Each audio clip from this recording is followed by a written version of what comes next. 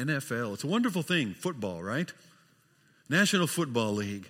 80,000 people yelling and screaming, sitting in the stands, watching the game, who are in desperate need of some exercise. Yelling and screaming down at 22 people there on the field who are in desperate need of a break. Sometimes football is something like church. Sometimes it's said that there's a similarity there. There's a whole lot of people who have a whole lot to say about what those few on the field actually ought to be doing. There's something of that in these last chapters of Joshua that we're going to be looking at this morning. And so I chose in this setting. I chose it's NFL kickoff weekend. You know, the games are playing, and some of us are thinking about that. Some of you are probably not good for you. I'll be talking about distractions, and perhaps this is one. But one image I want to use is that of a crucial handoff. The game that I'm watching today might not be the one that you're focused on, but the game that I'm watching is a rematch of a game last season, which was also in Green Bay. And in that game, we could have done better if only we had not botched some crucial handoffs. 6 times we gave up the ball. 6 times when it was supposed to go from one person to another, it went somewhere else instead. There's a crucial handoff happening in the book of Joshua. Joshua is old. He's well advanced in years. He's making a handoff to the next generation. Now, you may say, well, there's something about that. There's something like Joshua with me. Okay, let's pause right here. Joshua is very old and advanced in years. Joshua, in fact, is 110 years old. So, first of all, is there anybody here 110 years old? Anybody? Now, I don't ask that because I'm looking at some of you and you look like you're 110 years old. That's not why I'm asking. I wanted to clear that up because if that's the case, and there's none of us here are yet 110, then Joshua would not be like us handing off.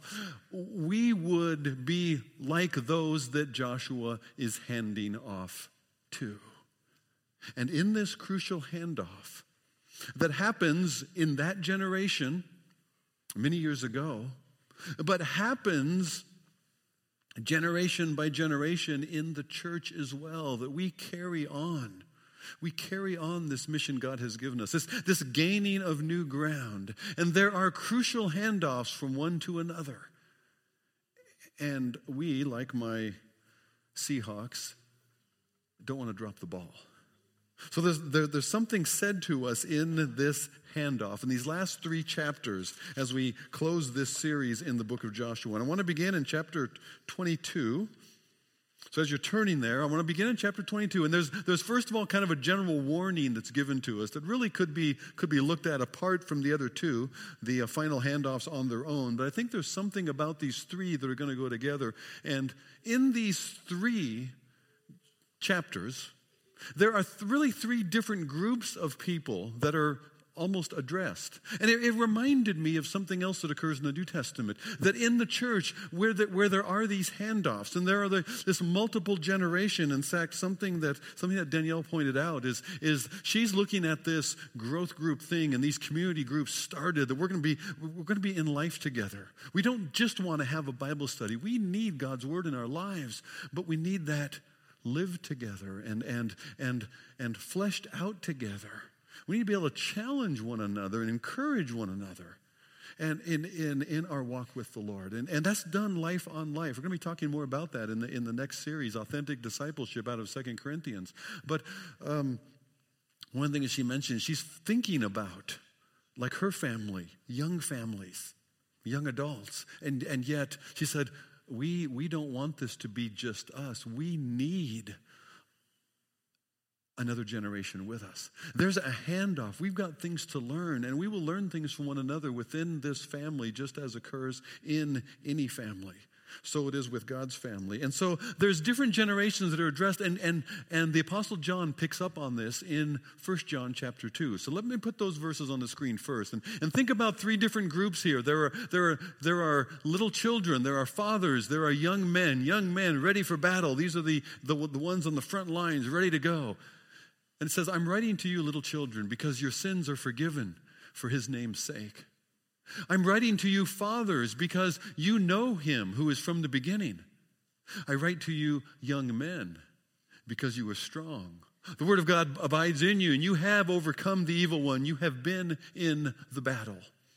And so these three different groups are going to be addressed, in a sense, in these three different chapters. There are the young men ready for battle.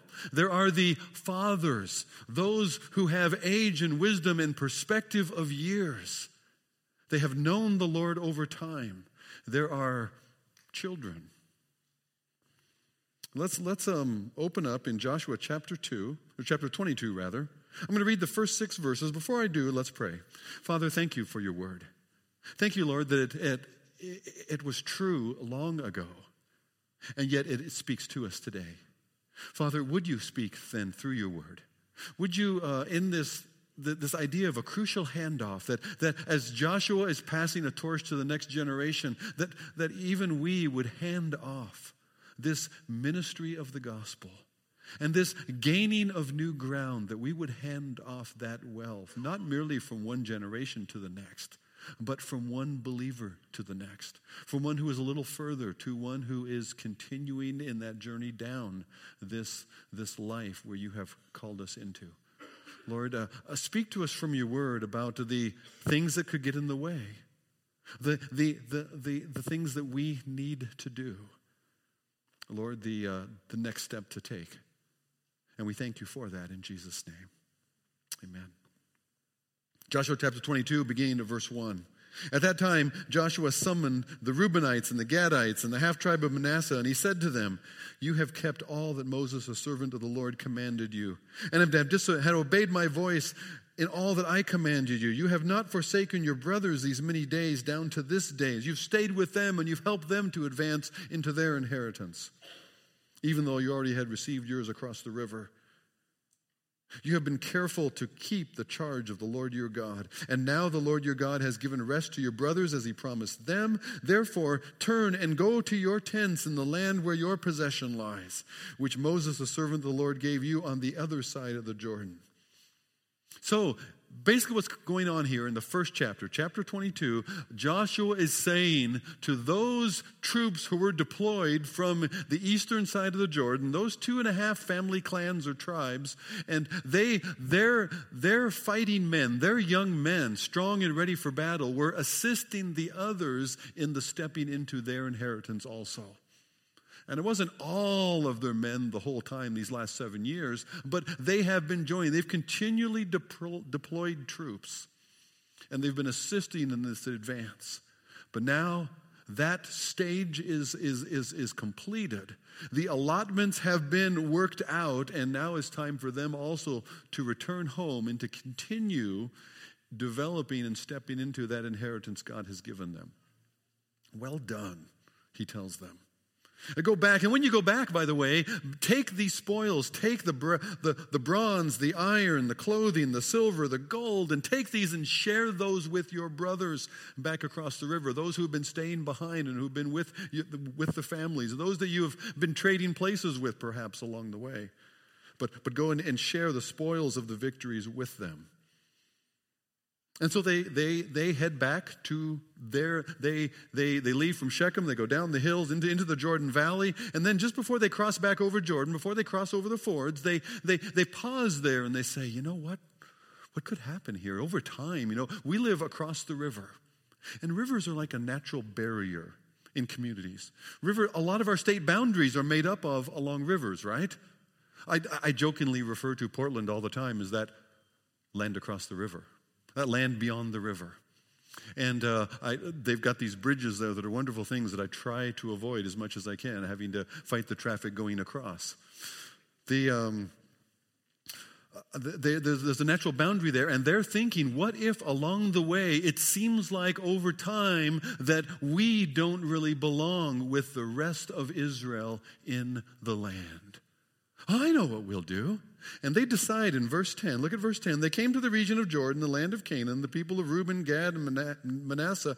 They built there an altar by the Jordan. And this is on the west side. This is still in Israel's land, not the Transjordan where the other 2.5 tribes are from.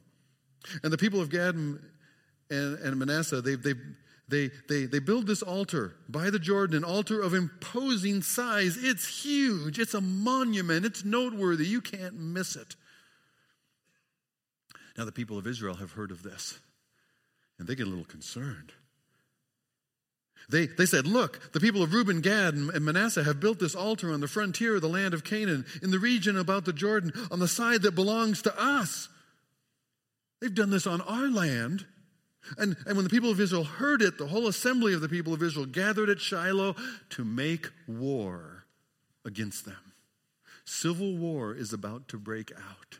Fortunately, cooler heads and wiser heads prevailed, and the leaders of the families got together and went and met, and they called into council these others, and they said, what have you done? And their assumption is this: they have made another altar, and either they're going to worship otherwise, apart from the way of God, apart from as Moses has laid out. They're going to offer other sacrifices. Maybe they're even going to worship other gods. Who knows? But they have departed from what God gave them and how they gather together where the tabernacle is. The tabernacle is God's seat of mercy. That's where atonement is going to be. That's where the nation is to gather 3 times a year through 3 festivals. Passover, Pentecost, and the Feast of Tabernacles, and around the Day of Atonement. And they're supposed to keep gathering there together as one. And what is threatened here is these guys have made their own altar. We've hardly parted ways, and they've already made their own way.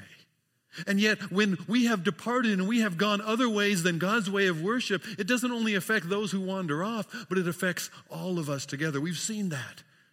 And so they grab these guys. They say, hey, what have you done? We're about to attack you, to wipe out this altar, because this cannot stand. Civil war is about to break out because they have jumped to the assumption of what it is that they have done. But actually, they didn't build an altar for worship at all. They explained themselves about verse 23, verse 24. Find my place here. Okay, here's the assumption. If it was in rebellion, verse 23, actually 22, or in breach of faith against the Lord, then don't spare us. Yeah, go ahead and attack us for building an altar to turn away from following the Lord. Or if we did it to offer burnt offerings or grain offerings or peace offerings, may the Lord himself take vengeance, because the tabernacle is the place for that. But verse 24, no. We did it from fear that in time to come your children might say to our children, what have you to do with the Lord, the God of Israel? The Lord has made the Jordan a boundary between us and you, the people of Reuben, Gad. You have no portion with the Lord. And so your children might make our children cease to worship the Lord. They might exclude us someday along the way. And so we have made this altar of witness, this altar of testimony, to testify that it's not for burnt offerings, it's not for sacrifices, but as a testimony that we belong with Israel, that we worship the Lord with you. That's the whole idea here. That's the intention. That was not the assumption. One of the first things we learn here is great conflict can easily arise. Great distraction can easily arise when we, within God's people, jump to conclusions about one another. That's what I called jumping to distraction. Rather than warring against their real enemy that is around them, now they are fighting amongst themselves. They're about to break into open war, civil war between themselves, because one has jumped to conclusions about what the others might do in the future, and the others have jumped to conclusions about what they're doing right now. They've seen them do something that they're pretty sure is against God's word, and actually they're right. There was no need for that altar. It shouldn't have been built. But the reason it was built, they have jumped to conclusions about, and that has caused them to jump to distraction, pulling them away from what their mission together actually is. That was true in Israel. It's easily true in the church. We easily, especially with people we have some differences with, especially with people that we might have some disagreement with, we easily jump to conclusions about what it is they're doing, and we're very willing to believe the worst about others. Not long ago, just after the hurricane swept into Houston, Joel Osteen's church was in the news. You may have various opinions about Joel Osteen, but in general, a lot of Bible-believing evangelicals do not like the message and the overall thrust and direction of the ministry. We think that we believe that Joel has probably gone a bit off the rails in terms of the message that he preaches, leaving the gospel behind. And yet, then in this case, the accusations that were made against that church, and thus against he as well, that they weren't helping. In fact, they were closing their doors to flood and hurricane victims, when in fact they were not. In fact, they had invested many resources and people in relief all over Houston, and they are even located in the area that they're located in because they have wanted as a church to have a ministry in some of the most difficult part of the city. You wouldn't necessarily think that from the TV broadcast, but the reality is they have been very involved in Houston, and they were even in the midst of this hurricane. But evangelicals quickly piled on, and all of the Facebook posts and the Twitter storm and all of it came up together in against and jumping to the conclusion. Because we have disagreements with this church or this particular ministry, we easily would assume the worst about them. And it becomes a big distraction again for the church. It'll happen on a scale like that. It'll happen with us individually as well. One person might say this or that about a particular social thing going on, and very easily we start to divide in what seems like political lines, when political lines ought not divide the church that has all of Jesus Christ in common. You think I'm making much of that? Well, we'll try taking a stand one way or another on what you think about the president rescinding that DACA, that Dreamers executive action. Put that on Facebook and see what happens. Don't know about that one. Maybe make some comment. It's football season. Make some comment about. I think these players. Why is the players sitting during the national anthem? Why is that a problem? When did the national anthem ever become being something that's honoring veterans or first responders? I thought the national anthem related to our country together.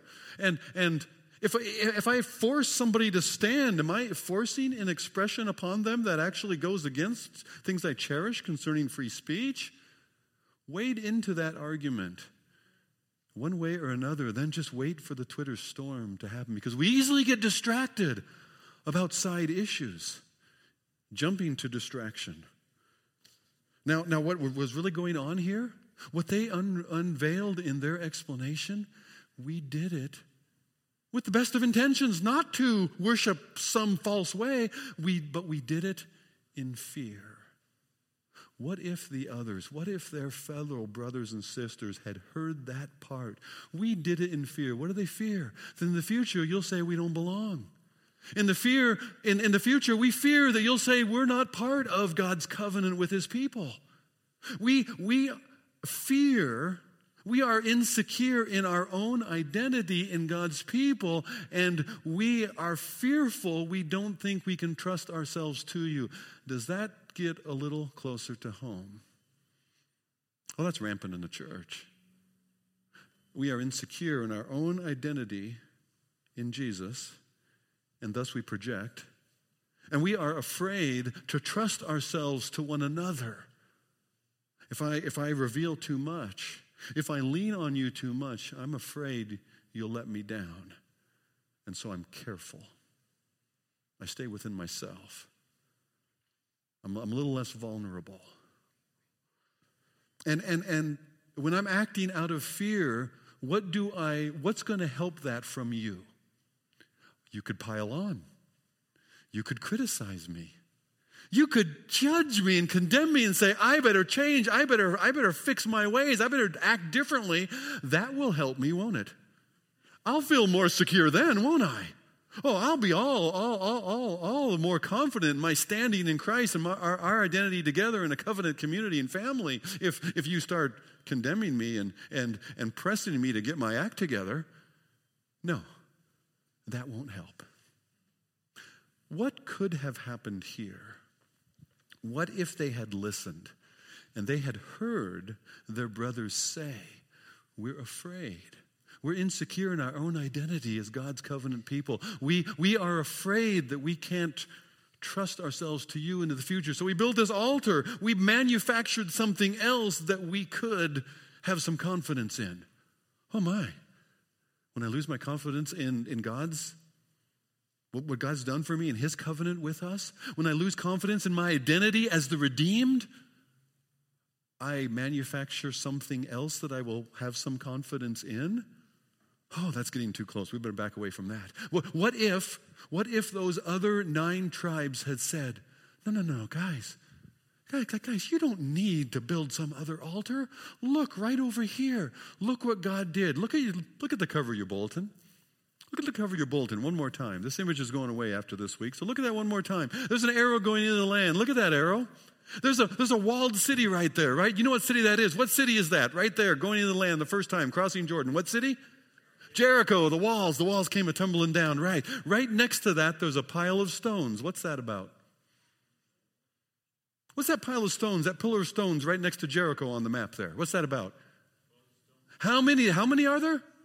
There's 12 of them. Why? Because one person from each tribe, when God parted Jordan and when they came across on dry land, one representative from each of the 12 families picked up a big rock and brought it out off that dry land in the middle of the river, and they made a pillar, a memorial pillar together. What those other 9 could have done is said, look, brothers, look, sisters, see those, there's not 9 stones there. There's 12.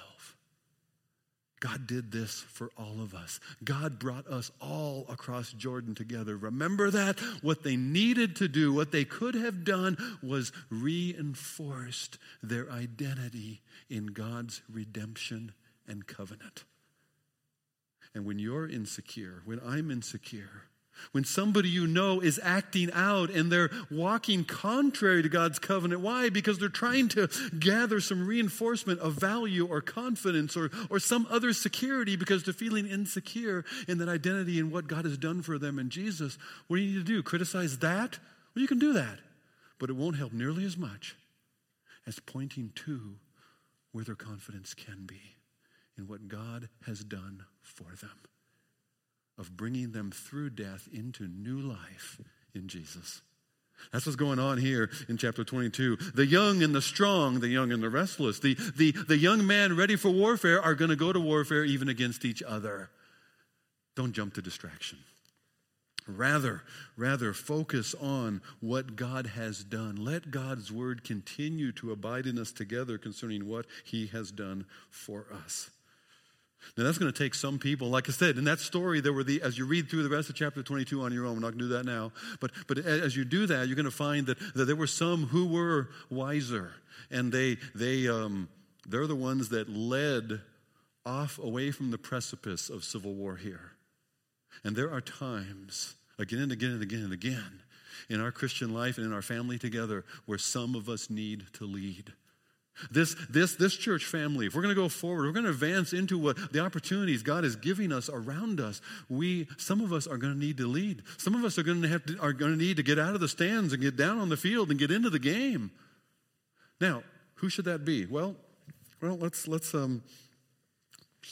at chapter 23. Again, I want to wade into the chapter just a little bit. Maybe the first few verses. We'll see how far we go. From verse 1. A long time after that other episode, a long time from there, now Joshua is old and advanced in years. He's 110, but none of us are. So we're not Joshua handing off here. We are being handed off to by Joshua. We're in that group. Joshua says, I'm old, I'm advanced in years, and you have seen. Now, I should back up. Verse 1. No, verse 2. Joshua summoned Israel. Particularly, Joshua summoned its elders and its heads, its judges and its officers, and he says to them, he's speaking now to the leaders. In chapter 24, he's going to speak to all the people. He's going to speak to the congregation together. But right now, he's speaking just to leaders. So some of you say, I'm not a leader. Great, you can tune out, okay? I'll come back to you in a few minutes. Just sit there, veg, check your phone, check the scores of the early games, something, I'll come back to you, okay? So you say, I'm not a leader. Great. Okay, you tune out now. You drift off. We'll get you back in a minute. He's speaking to leaders here. He says, you have seen all that the Lord your God has done to these nations for your sake. If it is the Lord your God who has fought for you, behold, I've allotted you an inheritance for your tribes, those nations that remain among all the nations that I've already cut off from the Jordan to the great sea. The Lord your God will push them out before you and drive them out of your sight, and you shall possess the land just as the Lord your God promised you. Therefore be strong to keep and do what is written in the book of the law of Moses, turning aside from it neither to the right or to the left, so that you might not mix with these nations remaining among you, or make mention of the names of their God, or swear by them, or serve them, or bow down to them, but you will cling to the Lord your God, just as you have done to this day. For the Lord has driven out before you great and strong nations. Look what God has done. And as for you, no man has been able to stand before you to this day. You know this. Joshua first addresses the leaders, and he speaks to them in very clear terms. He doesn't pull any punches. He reminds them, look what God has done, and you need to hold to it. You need to stay the course. You need to hold to God's word. You need to walk in his ways. You're the leaders. You have experienced God's faithfulness over time. You know that God can be trusted. You know that our future fruitfulness and the future ground gain depends on our continuing to trust the Lord and to walk in his word. You know there's a danger. You know we will continually be pressed with the danger of being drawn aside into the ways of the surrounding world. And we have to actively guard against it, because it will ruin our enjoyment of all that God has given us. Now, I'm going to ask you just in a moment, some of you, only some of you this is going to apply to. The rest of you just keep, you're out there. I'll get you back in a minute. For some of you, these three things apply to you. Let me put up on the screen here. If these three things apply to you, I'm going to ask you to stand up, okay? In just a moment, not yet. If you can say, I have experienced God's faithfulness and I know that I can trust God. If you can say that, and you say, I'm convinced that by gaining new ground is going to come from continuing in God's ways, not following other paths. I've got to keep digging into what would the Lord have me to do, because that's the only way to fruitfulness. If you believe that, then, and I'm convinced that there is a very present danger of wandering from God's word into the ways of the surrounding world. If you believe all three of those, if you're convinced of those three things, then you would be like these elders, officials, leaders that Joshua is talking to here. So if you would say, yes, I know, I'm convinced of those three things, then I want you to stand up. Only if you're convinced of these three things, stand up. The rest of you, it's okay. Because if you are, you need to lead. You need to lead.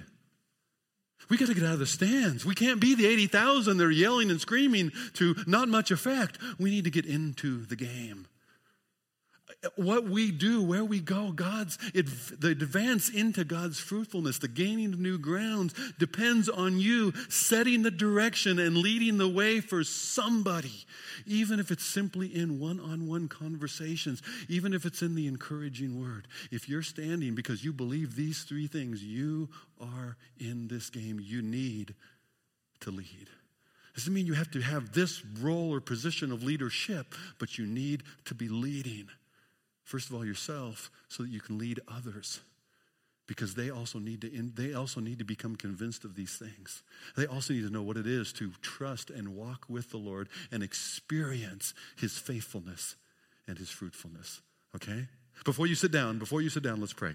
Father, before we go on from here, before we see one more thing, Lord, I want to ask your grace, your help. Lord, your enabling of these. Father, indeed, would you help us to lead ourselves, to continue in your way. And would you help us to look around and see who we could grab hold of? It might be our own family. It might be friends. It might be people around us in the church. It might be somebody else who's just a half step behind us on the trail that we could encourage and strengthen in this walk together as family, or inviting into this family. Lord, would you help us to lead, that we would experience your faithfulness, that we would see your fruitfulness, that we together as your people would gain new ground. We ask it in Jesus' name. Amen. It's important now and again, go ahead, have your seats again. It's important now and again to be intentional. It's important to focus. It's important to say, okay, this is one of those times, lay a marker down. Because we need to be, in times, particularly intentional about what am I going to do? What am I going to give myself to? And that's what Joshua tells the whole people. This is where those famous lines in Joshua chapter 22 and verse 14 and verse 15 come in. And you've heard this probably somewhere before. I'll read these two verses. Now therefore, and he's telling all the people this now. So this would be the little children, perhaps. Everybody in the congregation, this is for you. Now therefore, fear the Lord. Serve him in sincerity and faithfulness. Put away the gods from your fathers served beyond the river and in Egypt, and serve the Lord.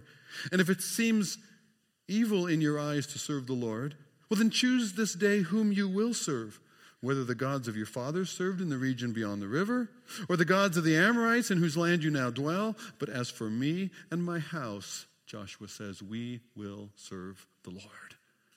You can't control what somebody else is going to do, but you can set a determinate direction for yourself, for your family, for your circle of influences. Me and my house, we're going to serve the Lord. We're going to take the next step in following him. We're going to continue in his ways. We're going to abide in his words. We're going to continue to trust him and live in his faithfulness. Well, that's a strong urging, and it's a passionate plea from Joshua. What legs does it stand on? I could urge you to that. I could say, come on, serve the Lord, follow him. In fact, there's clear things in Ephesians chapter 4, 5, and 6, and we've been back there again out of this series, reminding ourselves of some of those particulars that we should and can step into. These are clearly things that we should do.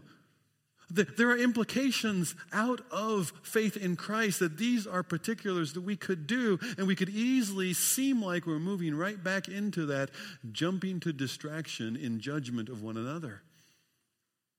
Those are not the legs Joshua stands on here. He assumes a commitment in the leadership that he doesn't assume concerning the people as a whole.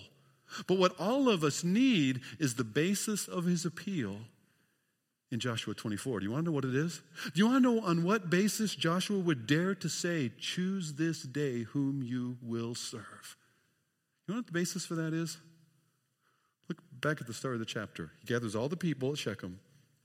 He summons, again, with the leaders as well. And they presented themselves before the Lord, and Joshua says in verse 2, to all the people, thus says the Lord, the God of Israel, long ago your fathers lived beyond the Euphrates, Terah, the father of Abraham and of Nahor, and they served other gods. They were idolaters. Your fathers, the family line you come from, ungodly people they were. Oh my goodness, I could tell you stories about the people you come from. I could tell you stories about the genetic mess you are. Then I took your father Abraham from beyond the river, and I led him through the land of Canaan, and I made his offspring many. I gave him Isaac, that miracle baby. And to Isaac I gave Jacob and Esau. I gave Esau the hill country of Seir to possess. I'm gracious to Esau as well. But Jacob and his children went down to Egypt. That's what you get for being the favorite son, huh? And I sent Moses and Aaron, and I plagued Egypt with what I did in the midst of it. And afterwards I brought you out, the redemption of Israel from Egypt. And I brought your fathers out of Egypt, and you came to the sea. And the Egyptians pursued your fathers with chariots and horsemen to the Red Sea, and you thought you were done. And when they cried out to the Lord, he put darkness between you and the Egyptians, and he made the sea come upon them and cover them, and your eyes saw what I did in Egypt. And you lived in the wilderness a long time. Actually, he's just alluded to the fact that they rejected trusting God. There were giants in the land that they were afraid of. Those giants are on your bulletin cover as well, by the way. They were afraid of the giants in the land. Oh, God promised them, but we don't believe it because these guys are too big for us. And God doesn't bring that back up now. God doesn't. Remember when you didn't believe me? Remember when you didn't have enough faith? That is not what God says. God says here, and you lived in the wilderness a long time. He passes right on by it. My brother, my sister, in Jesus Christ, your sin, your iniquity, he remembers no more. That is not the point. Your mother will guilt trip you, but God will not. All right?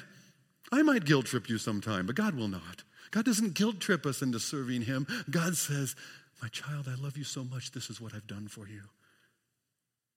You lived in the wilderness a long time, and I brought you to the land of the Amorites who lived on the other side of the Jordan.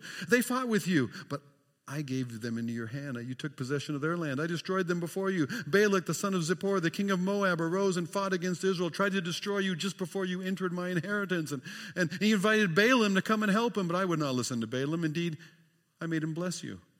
I delivered you out of his hand. And you went over the Jordan, you came to Jericho, and leaders of Jericho fought against you, and the Amorites and the Perizzites and the Canaanites and the Hittites, all of them. And I gave them into your hands. I even used hornets. There's something good about yellow jackets. Look at that. I even used hornets. Look how much I love you. Look how much I've done for you. Oh, my child.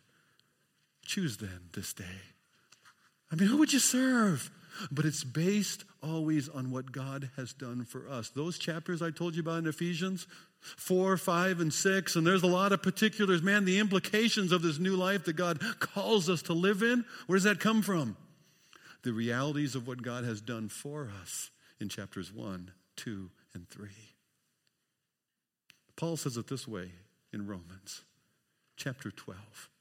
You know, Romans chapter 12, finally we get to a command. Finally we get to, in the book of Romans, at chapter 12, something God tells us to do. Because in chapters 1 through 11, he's been telling us all that he has done for us. And then he says, therefore, I urge you, I plead with you, my brothers and sisters, based on the mercies of God, present your bodies a living sacrifice. Present, yield, give yourselves over to God. You can trust yourself with him. How do you know? Look what he's done for us. Look what he's done for us. That's the plea that Joshua makes. Yeah, we need to choose. But we choose based on look what God has done for us. There'll be plenty of voices telling you other stories. So one of the things we need to do, one of the reasons we need to be getting together, one of the reasons we need to gather together in life-on-life stuff where we're connecting together, we're growing together with other growing believers. One of the reasons we need to do that is because we need to keep telling ourselves this truth. They'd heard it all before. Joshua's not telling them something new here. He's reminding them of what God has done. Because in the midst of all the other voices, in the midst of all the other things that say, come over here, I've got something that'll really fulfill you. You're hungry, you're thirsty, I know, but hey, we've got something here. This will make you feel good. This is good. This experience, this thing, these credentials, this is going to fulfill you. And you need to keep reminding yourself of what God has done. Reminding yourself that nobody else, nobody who's advertising on TV desperate to squeeze your money out of you, all the things they offer you, all the experience or the stuff, all the things that we would strive after, the recognition or whatever, none of those love you the way your God does, because none of those are giving you what God has given. They're rather seeking to take the meager resources that you've got. That won't satisfy. He alone can satisfy. That's the basis of Joshua's plea. So yeah, there'll be distractions. We need to then determine who this day am I going to serve. Yeah, we need to. We need to focus on that. Because the enemy does not want you to walk with the Lord. He does not want you to remember the goodness of Jesus and all that he's done for you. So when you got to gather together, you've got to tell me again that story. You've got to tell somebody else that story. You've got to rehearse it around the table in your family or around the table in our family. We've got to do that. We're going to gather together next year. We have quarterly business meetings. We're not having a quarterly business meeting next week. Well, we kind of might, but we're going to have a church family dinner. And the business of our church is ministry. And we're going to talk about the vision and direction that we're going in the fall and how you could join in. If you're newer here in the church, this would be a wonderful time for you to understand. I'm going to talk about these groups. Whether there's a whole list of different kinds of groups in the bulletin. There's these new groups forming and around community especially. I'm going to give you a pattern that no matter what kind of smaller ministry group, there are 4 things that ought to be happening there. We're going to talk about that next Wednesday at our church family dinner and meeting. I urge you to come find out, is this place for us? Because are they walking in a direction we want to go as well? Would we indeed be better off by pulling together here, worshiping, growing, and serving together? Easily, we'll jump to distraction. But again, based on what you know,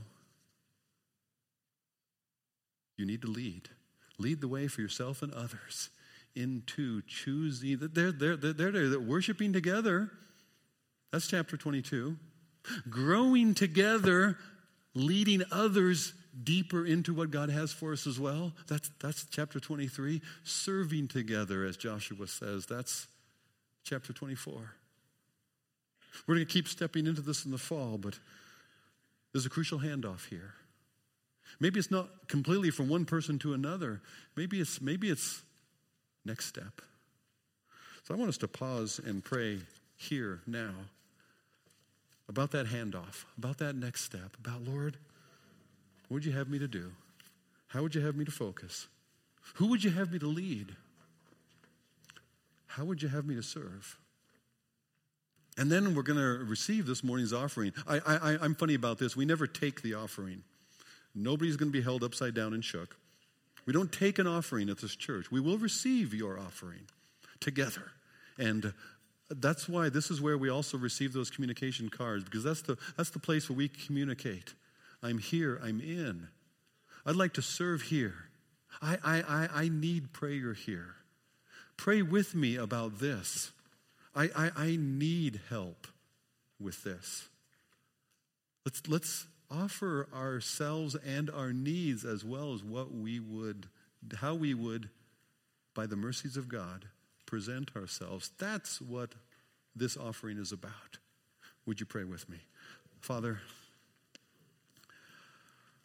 there are many distractions. Lord, those distractions come within us, our own tendency to condemn others to some way feel better about ourselves. Father, would we find that instead in you? Would we find our feeling about ourselves coming from how passionately you love us, seen in all that you have done for us? Lord, then on that, based on that, Lord, would we yield ourselves then to you? Would we indeed trust ourselves to you? And doing that, we can even entrust ourselves to one another. Father, there's something perhaps in that bulletin on that communication card that would be my offering.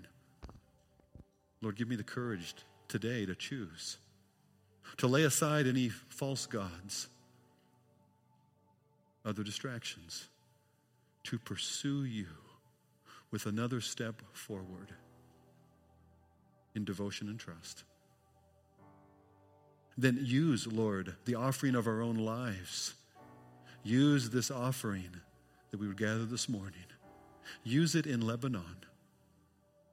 Use it in India. Father, use it in this community for your glory. We pray it in Jesus' name. Amen.